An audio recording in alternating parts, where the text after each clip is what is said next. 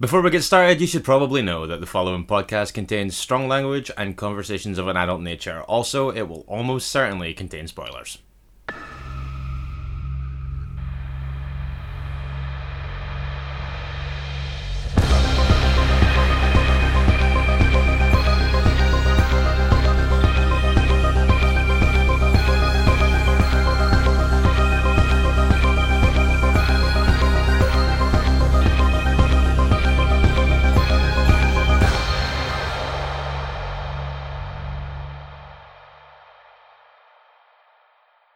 Hello and welcome to Strong Language and Violent Scenes, the podcast giving a second chance to films that might not deserve them. I am Andy Stewart. And I, once again, am the disembodied voice of Mitch Bain. Yeah, floating around in my head, telling me to do bad things. Burn them all. Yeah. Everyone hates you. Come on now.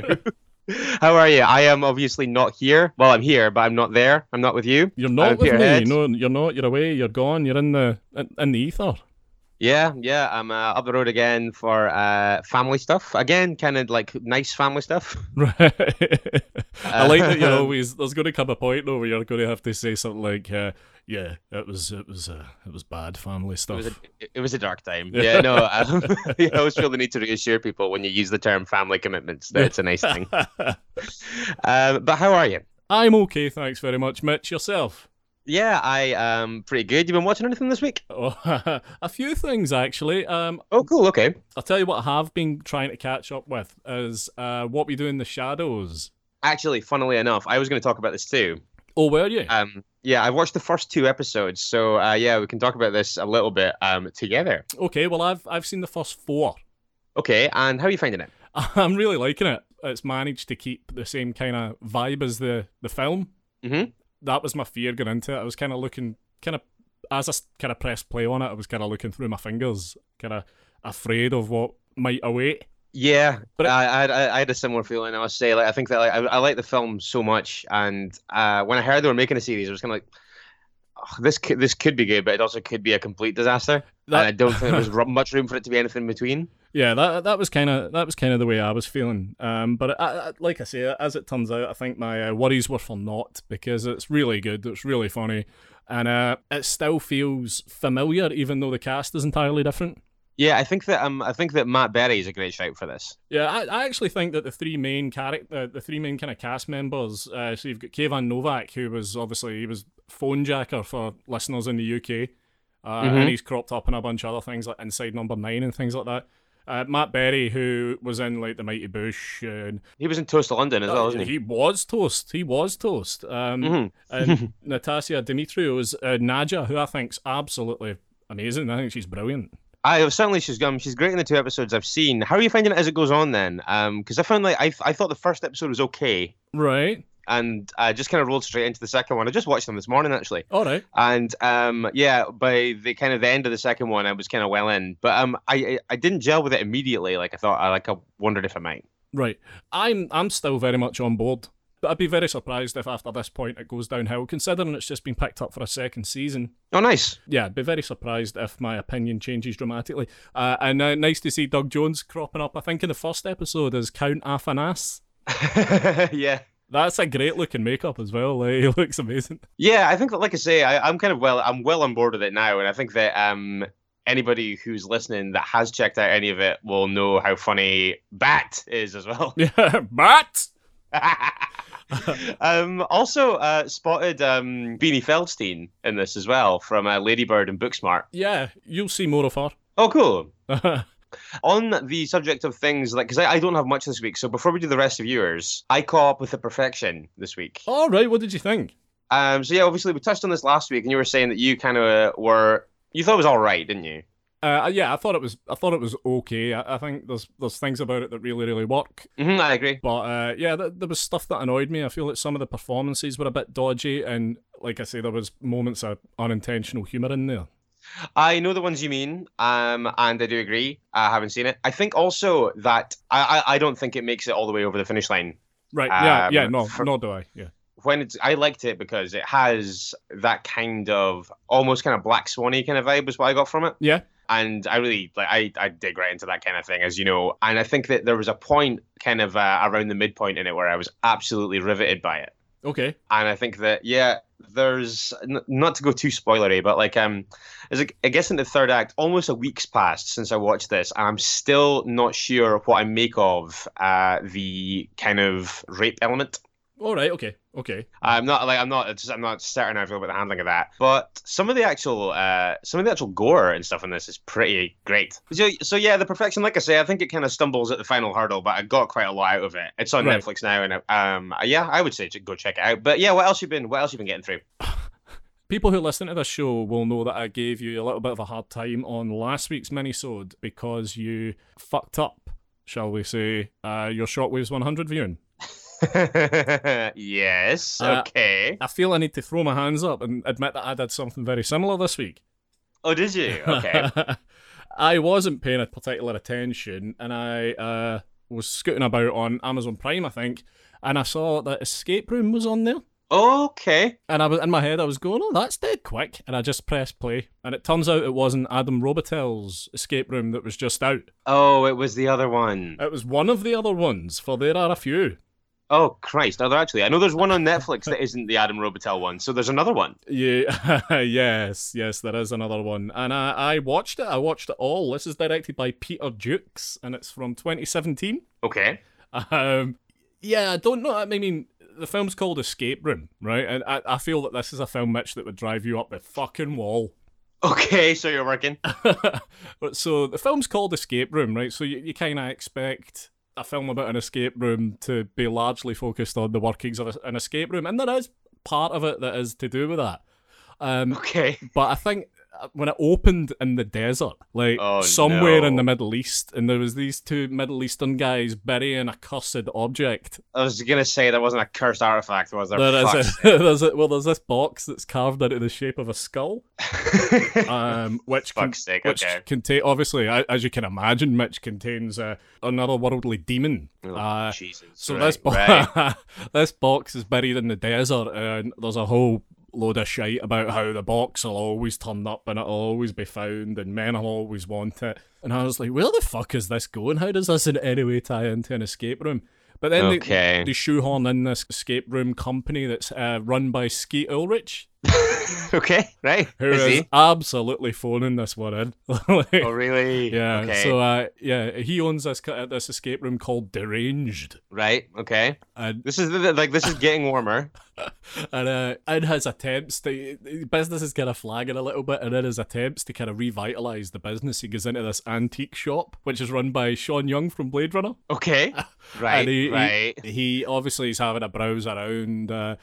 And he happens that he sees the box and he really wants the box. He's told it's not for sale. There's a terrible cringy phone call where she has to leave to go and take this phone call, and you can hear her talking to someone saying, "Yeah, well, I told you, don't get them wet and don't feed them after midnight," and stuff like that. I was like, oh fuck, this is all in the first 10 minutes. Right, okay. But he kind of steals the box and he's off on his way. And then, as it turns out, there's a demonic spirit that inhabits one of the characters within the escape room, and it turns into this weird, tense slasher film with a guy that's inhabited with some demon smoke. Right. And every 5 minutes, he's got this chain around his waist, and every 5 minutes it lets a little bit of chain out, so he gets closer and closer to them.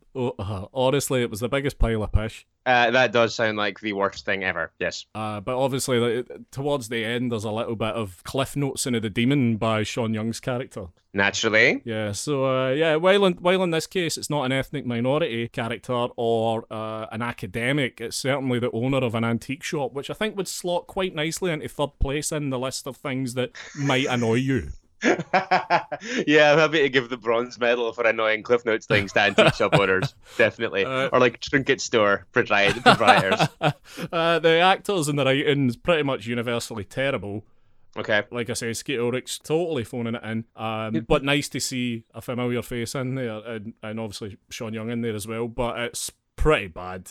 So don't make the mistake I made. If you're going to watch Escape Room, be very careful if you're cruising around on Amazon Prime. So, Escape Okay. Room. Not one to yeah. watch. And to be honest, I haven't heard massively great things about Adam Robitel's one either, but I thought in my early morning fug, I thought maybe we'll just watch this and see how it goes. I do have every intention of catching up with Adam Robitel's one when it arrives, because I generally like his stuff, and that premise done right is certainly something that could work for me. Yeah, well, I mean, that's exactly what I thought. I thought, well, I've not heard massively good things about it, but I'm intrigued. I haven't heard massively bad things either. Yeah, but middling. Is middling any better?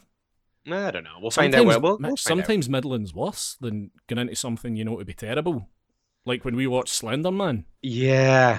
Actually, Slender Man's a great example of how mediocrity is worse than something being awful, I think. Yeah. Because, I hated that film because it was so dull, but also, it was so plain that there was no constructive way to make fun of it or enjoy it on a kind of on a kind of silly level either. It was just dull. Dull's the worst. Yeah, and it is. It's terrible. So is that your lot this week then? Yeah, I think that's plenty. Cool. In that case, Mitch wants to Shockwaves 100. You definitely go all in on that when I'm not in the room. That felt very powerful. That felt that felt like you were digging it out yourself. Yeah. Also, I've started the process of packing up belongings for an imminent house move. So perhaps there's a little bit more ambient echo. Ah, lovely. Yeah. I see. So I didn't do the two that I promised I was going to do this week. However, I did watch The Omen, the real one, which I liked just as much as I expected to. I thought that The Omen was great, to the surprise of no one who is listening, I'm sure. I thought The Omen was quality. I thought that the kind of all for you moment at the start was one of the most satisfyingly unpleasant things I've seen in a film in a while. Yeah, it worked across the board for me.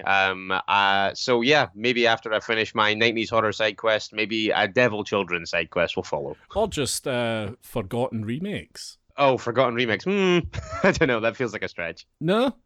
Well, we'll see. But so another one down. The Omen off the list, the real one this time. So you didn't go back.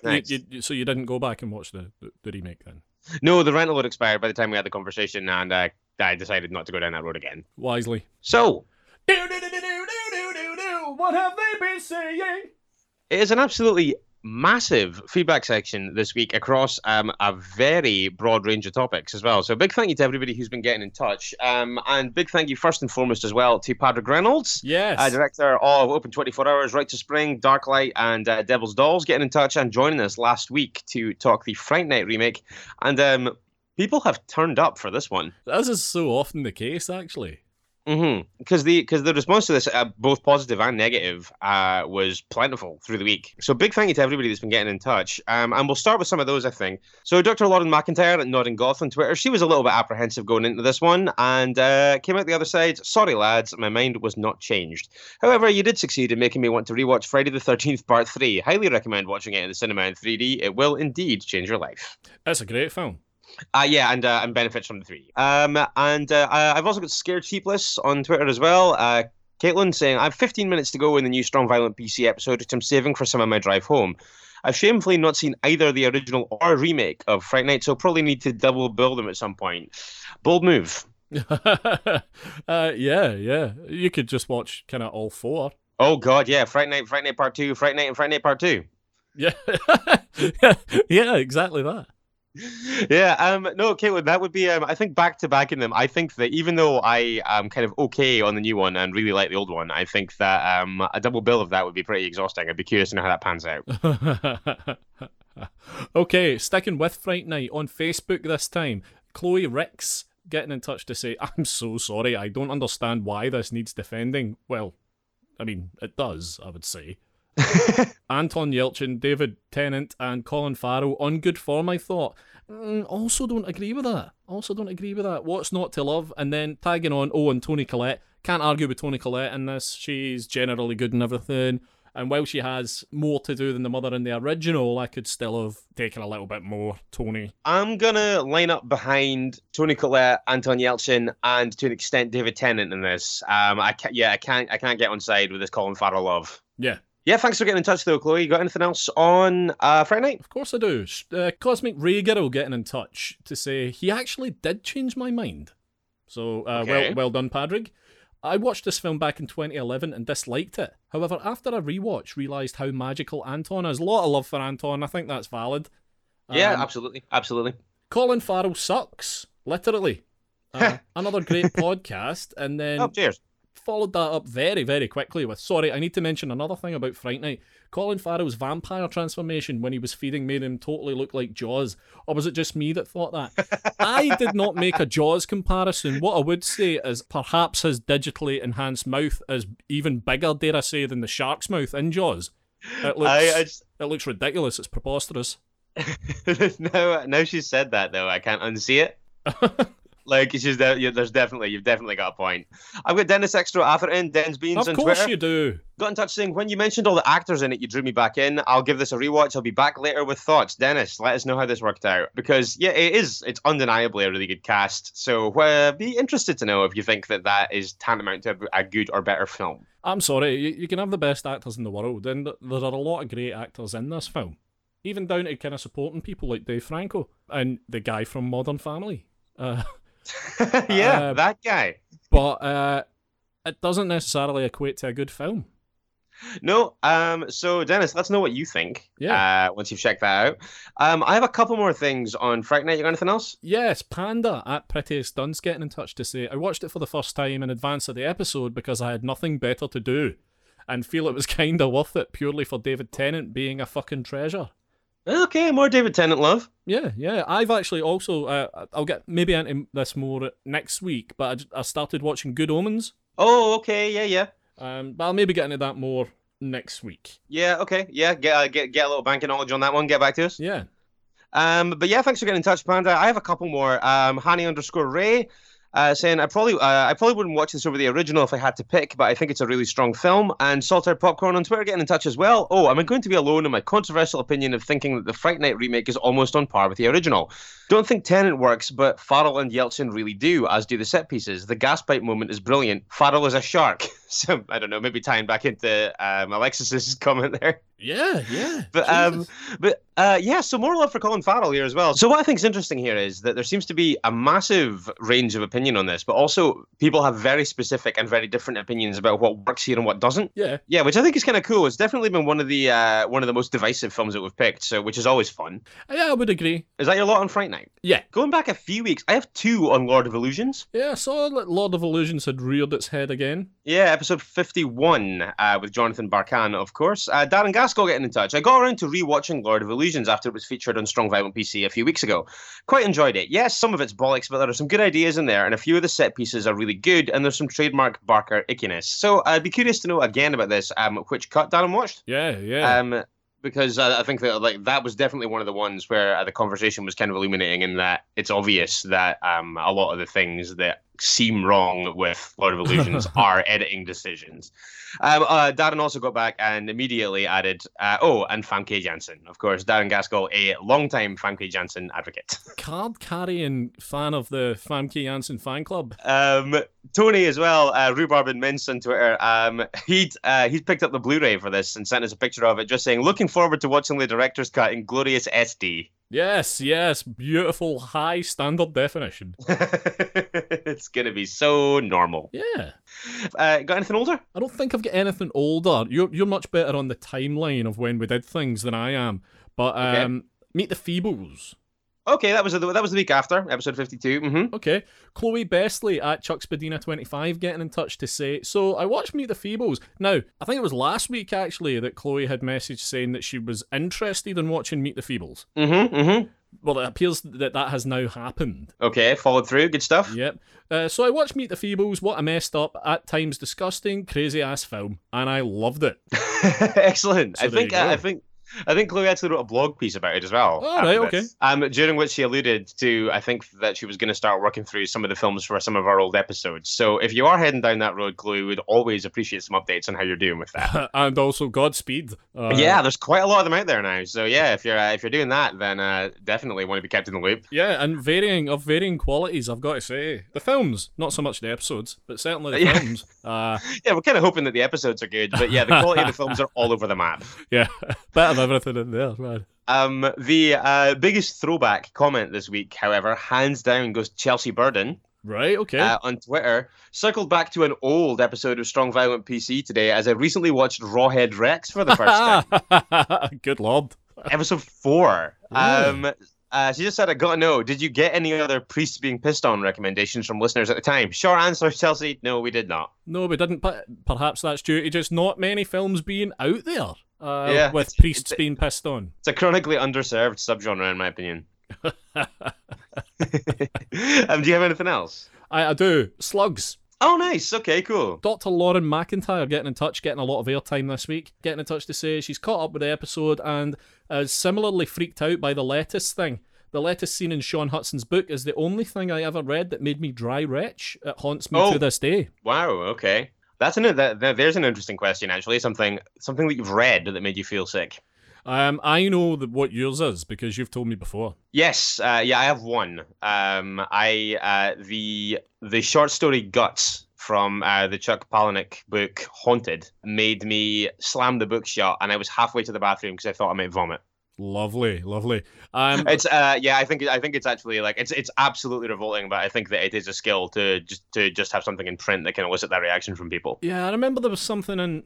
Pretty sure there was something in Graham Masterton's book Feast that gave me the gack, but I don't remember what it is off the top of my head. But it's a book that, since first reading it years ago, that I've always treated with suspicion. Okay. Maybe it's due a reread. Maybe, but I'd like to open this one up to the floor. I'd be curious to know what other people's are of these. Mm-hmm. If you've read anything in a book, horror or otherwise, that that made you almost feel like you were going to be physically ill. Or physically sick.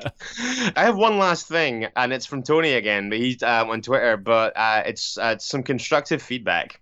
Oh, right, okay. In which he said, great mini episode, but minor criticism. Where in the blue hell was Andy's hilarious "what's available to watch soon" theme? Bring it back, please.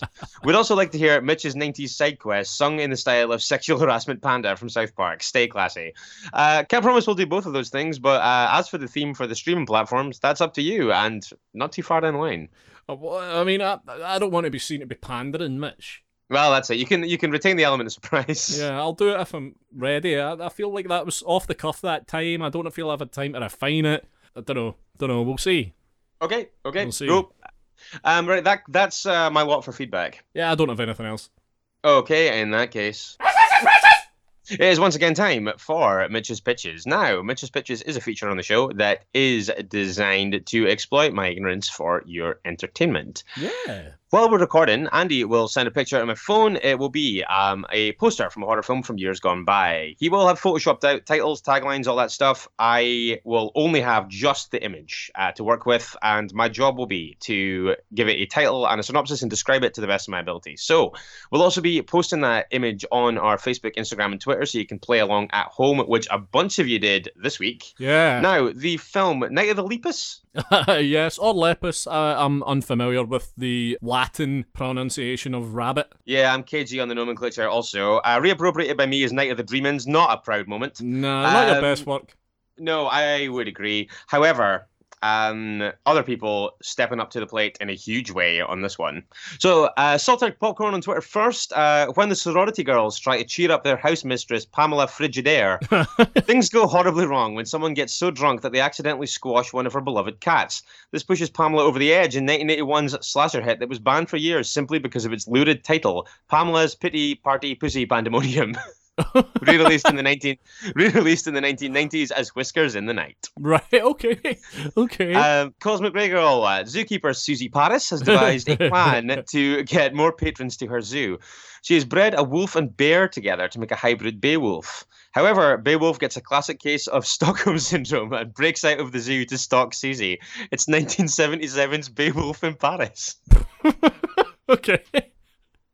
That's fucking outrageous. Sure. Darren_Gaskell on Twitter. When a kindly old lady's kitty gets very sick, an unscrupulous vet sees the chance to try out his experimental steroid treatment.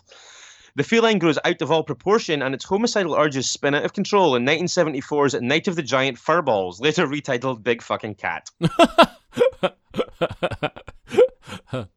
Sure.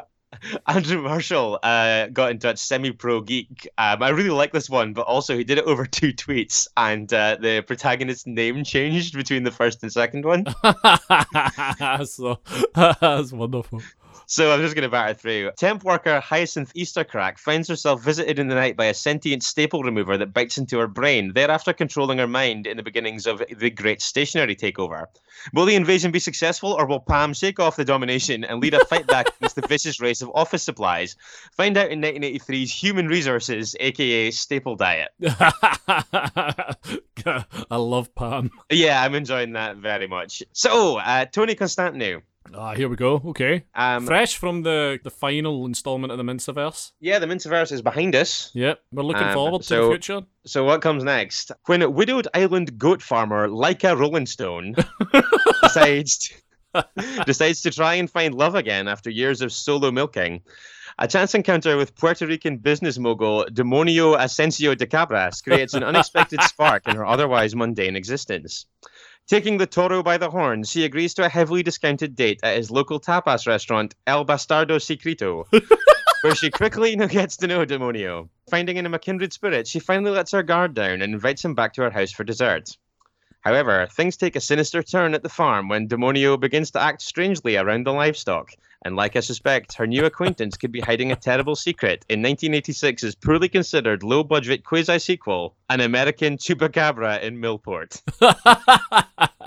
Just your average tale of lonely farmers, Spanish charmers, late-night tapas, chupacabras, midnight pudding, claws protruding, goats getting mangled, and bitches getting strangled.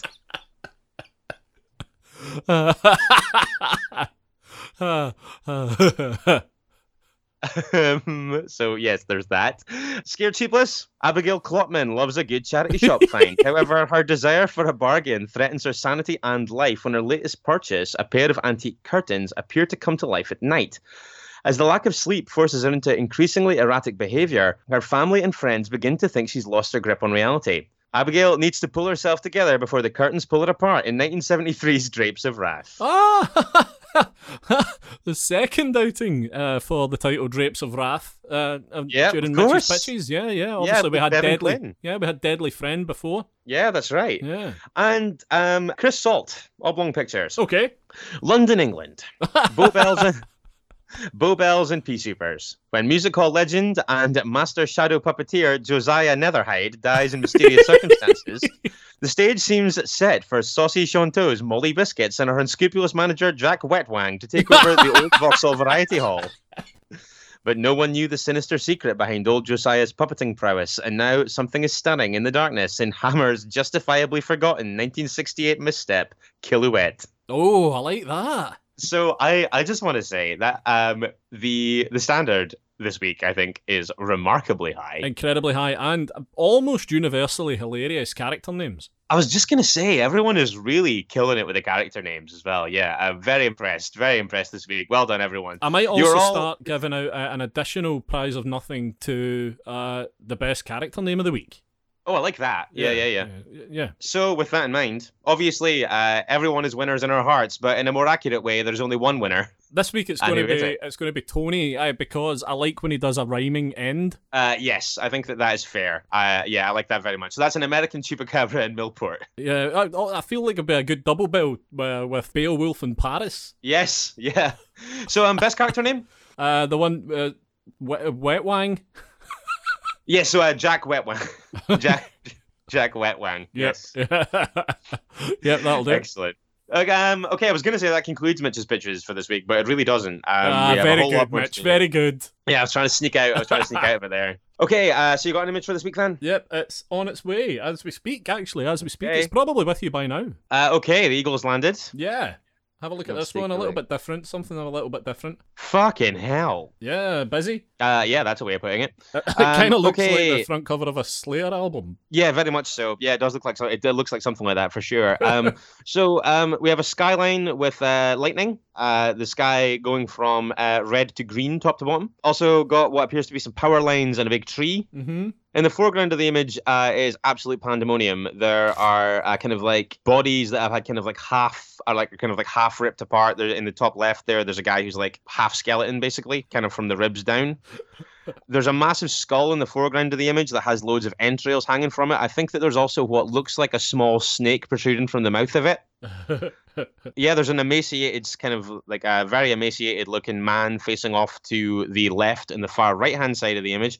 And there's somebody in the middle who kind of looks like a cross between the demon from The Exorcist and the guy with the eyes in his hands from Pan's Labyrinth.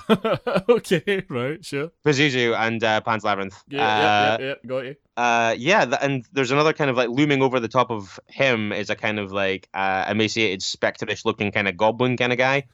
I think that's just about it. I mean, I could continue, but genuinely, I'd be here all day. There's just basically like a whole load of bodies and entrails in various stages of desecration. Okay. Jesus. Okay, I will need. This is gonna take all my cunning.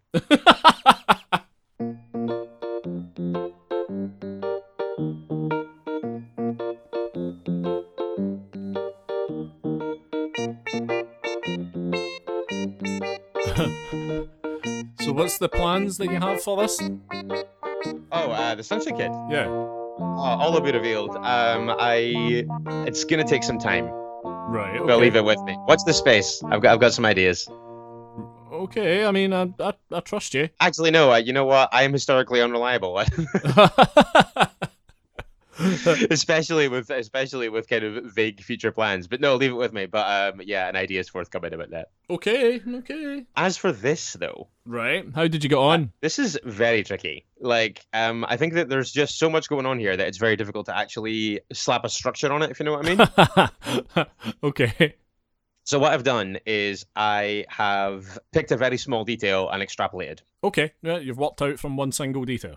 I have, yeah. Right. Okay, that's fine. The people of a small Rust Belt town are outraged when their famously beautiful views of the countryside are threatened by the erecting of hundreds of miles of power lines around the town's perimeter to serve Titan Globoplex, a multi-million-dollar corporation who have recently built a factory nearby.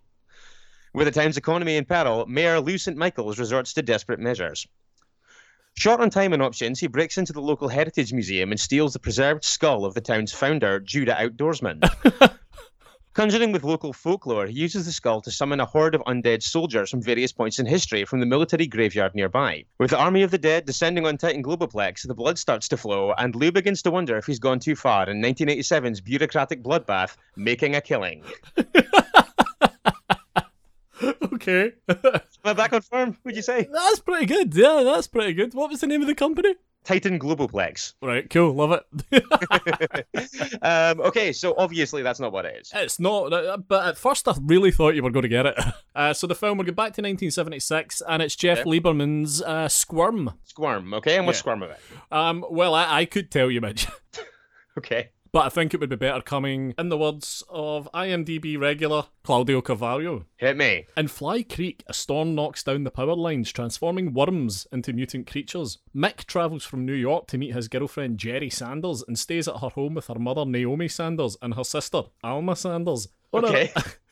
You with me here? You got the with you so far? You got the Sanders family lineage mapped out? Yes, thank you.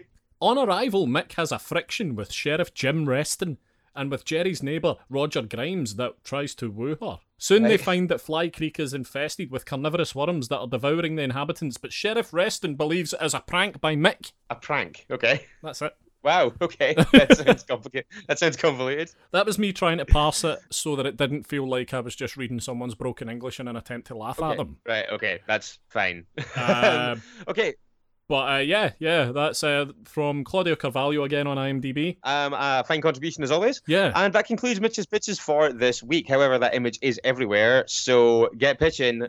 Tough act to follow after last week. But yeah, we love hearing you try.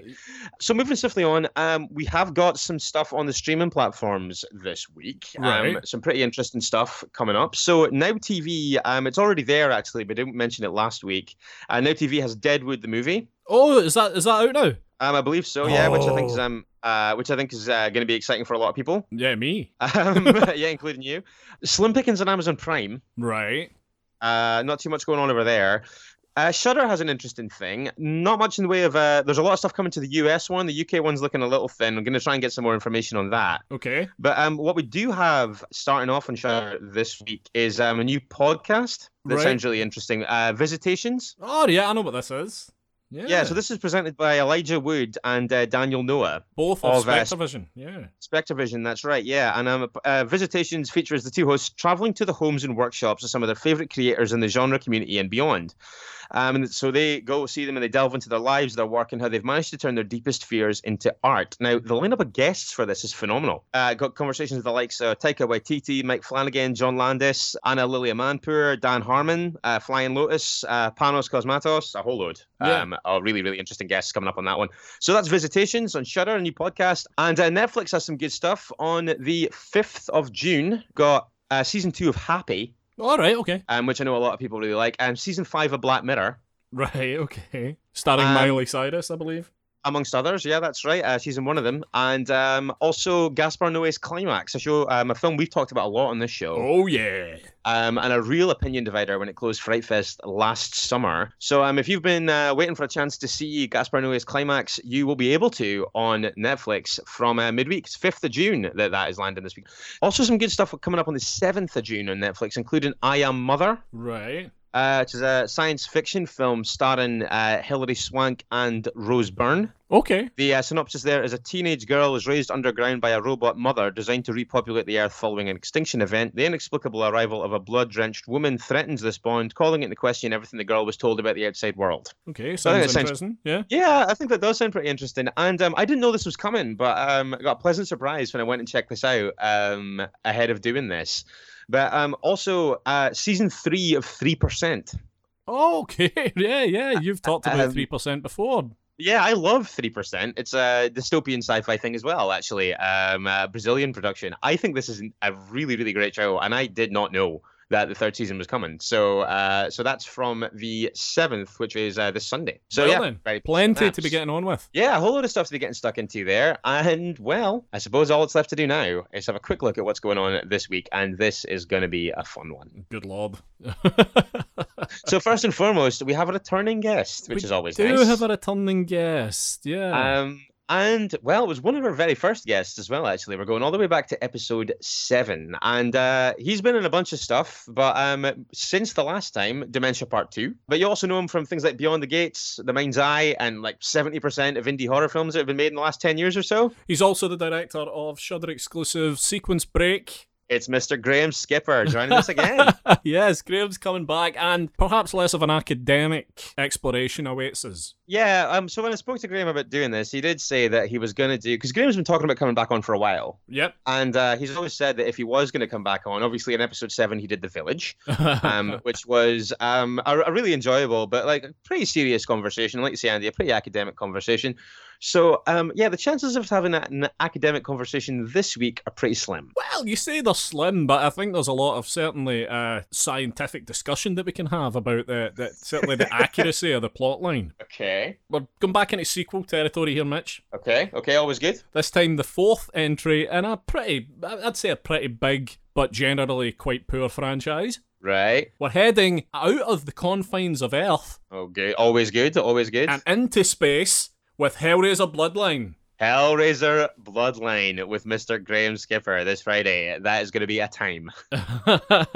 Yes, and our first, certainly the first film that I'm aware of, Mitch, where the director has had their name removed from it. So it's an Alan Smithy joint. Yes, Graham mentioned this. I believe it is the first one that we've done on the show that the director has actually had his name removed from, which just makes me even more excited.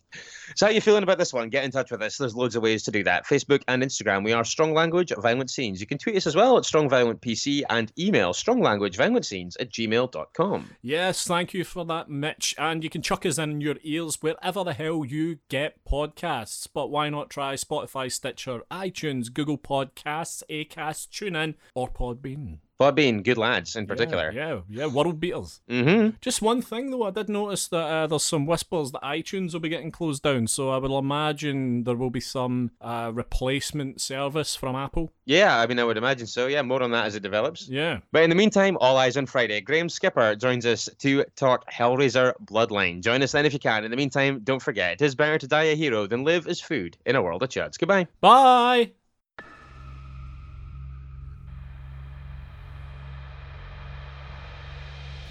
You've been listening to Strong Language and Violent Scenes with Andy Stewart and Mitch Bain. Strong Language and Violent Scenes theme by Mitch Bain. Production and artwork by Andy Stewart. Find us on Stitcher, iTunes, Spotify, Google Podcasts and Podbean.